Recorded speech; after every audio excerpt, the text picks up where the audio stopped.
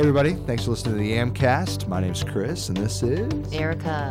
And we're talking about ministry things specifically to young adults. If you need more information, go to parkhillschurch.com, or you can find us on the App Store, any of them, at Park Hills Church.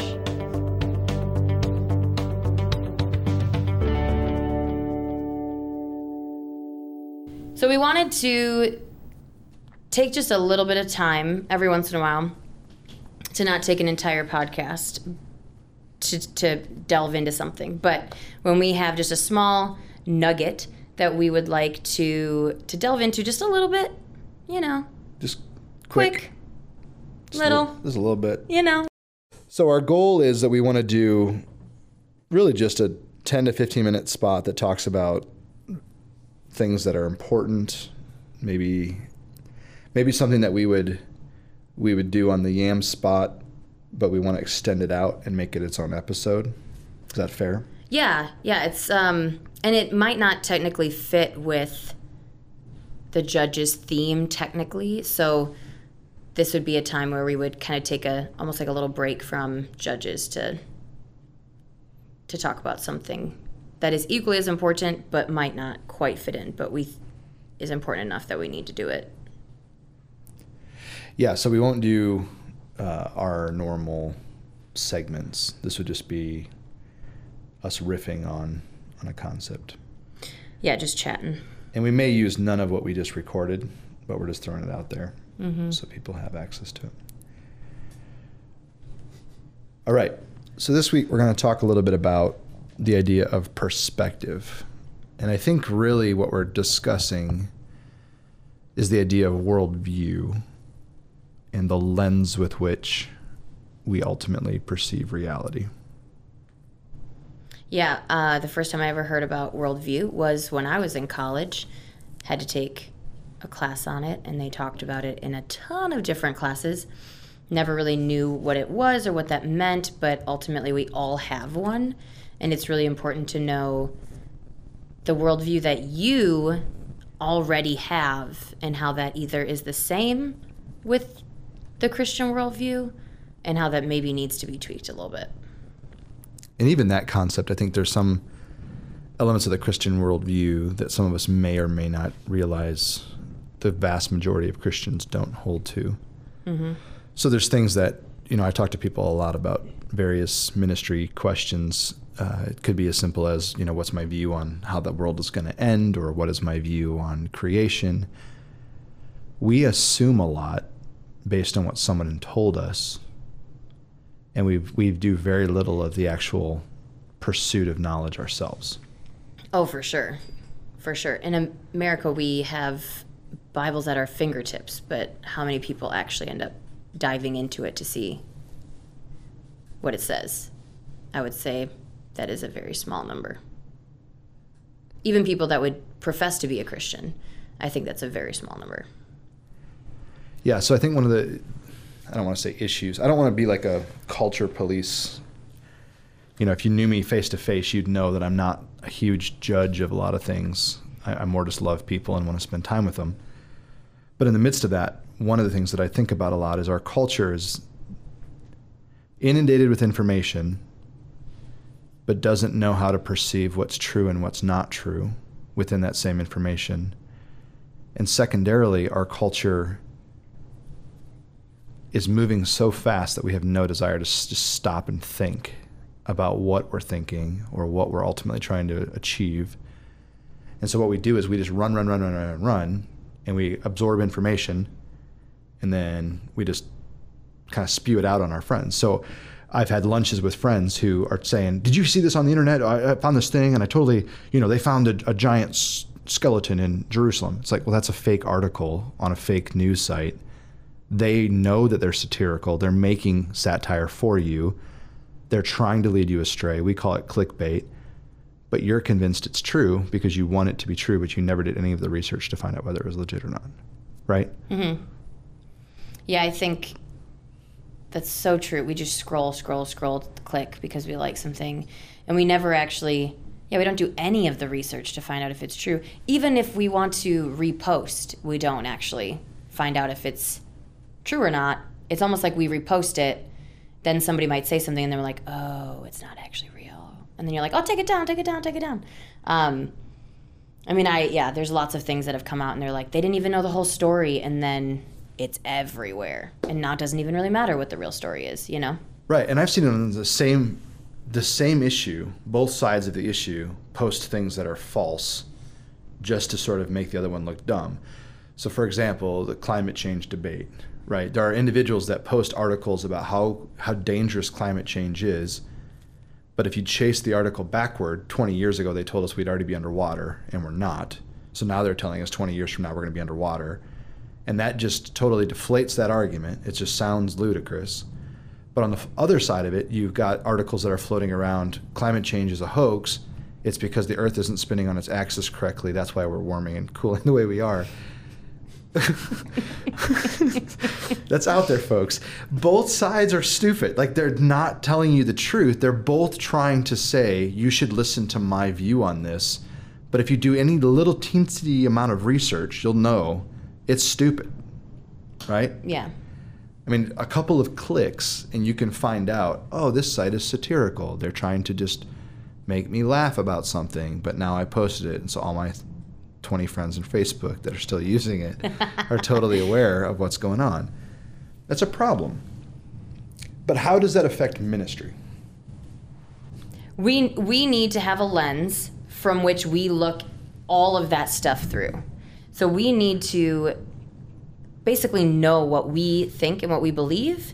That needs to be rooted in something, which we would say is the Bible. And then everything else needs to be filtered through that, instead of willy-nilly grabbing.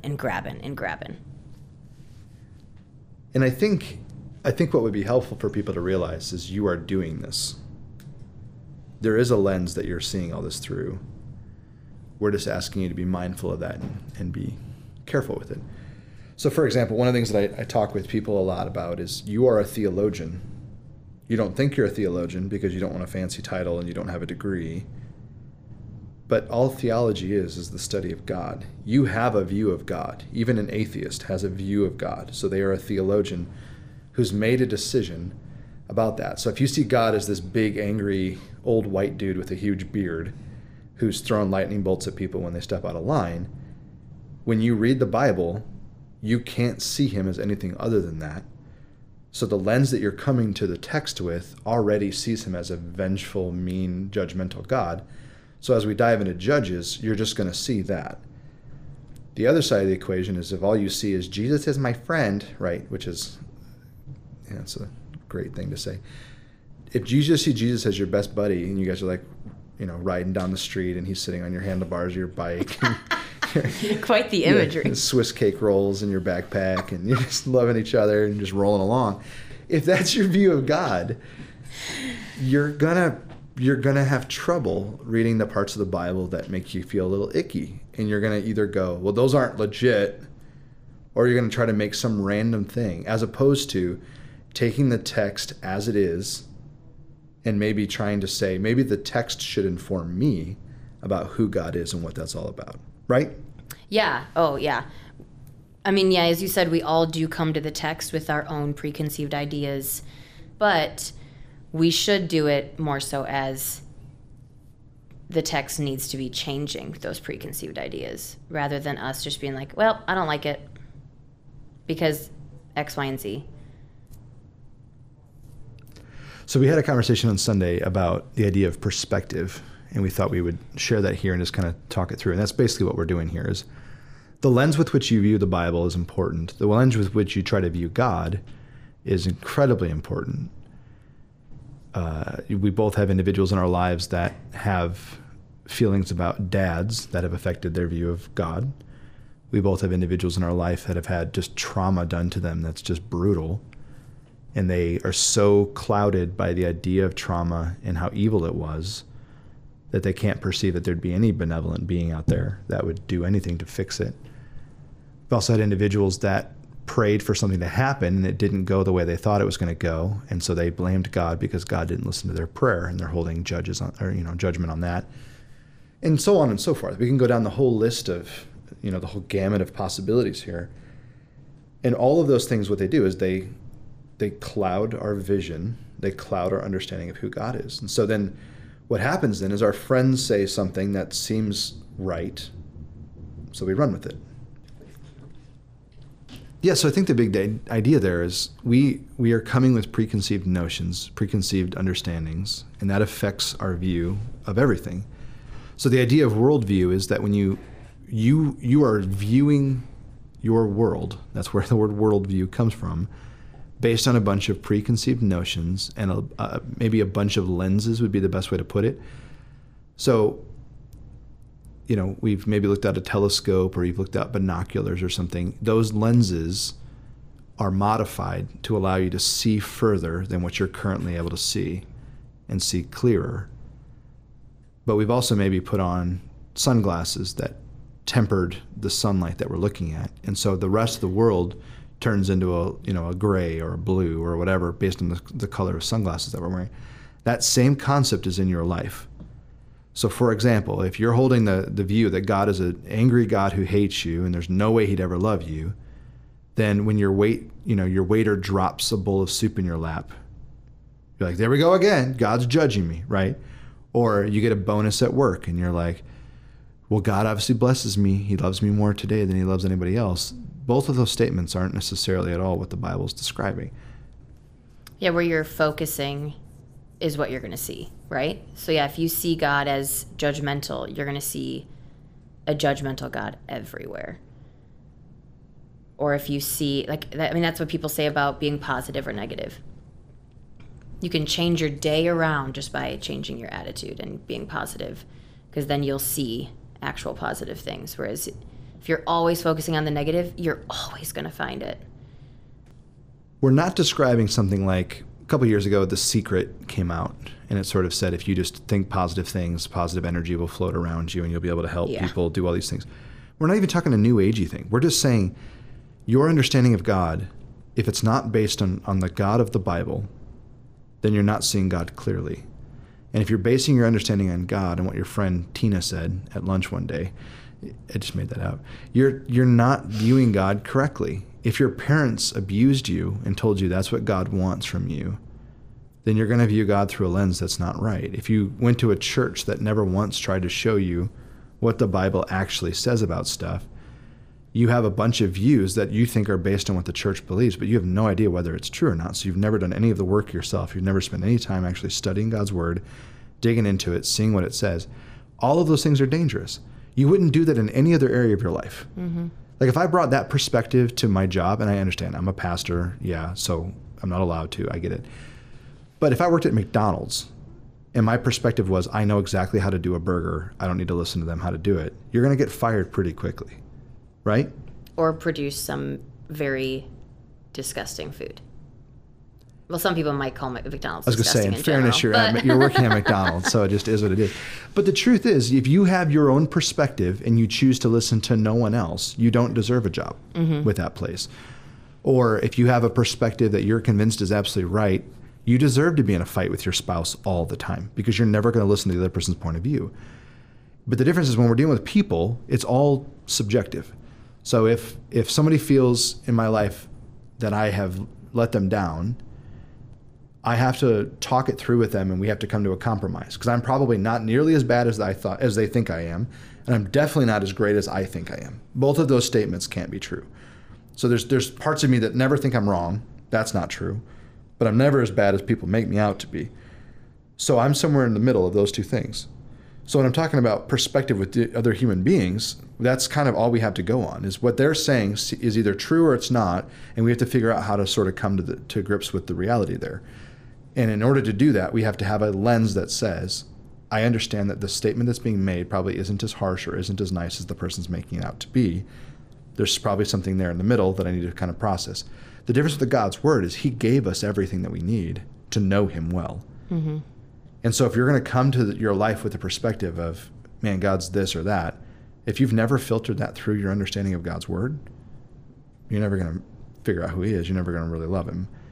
And what's crazy is this Bible is meant to be read for your entire life and meditated on and processed. That's what Psalm 1 is talking about.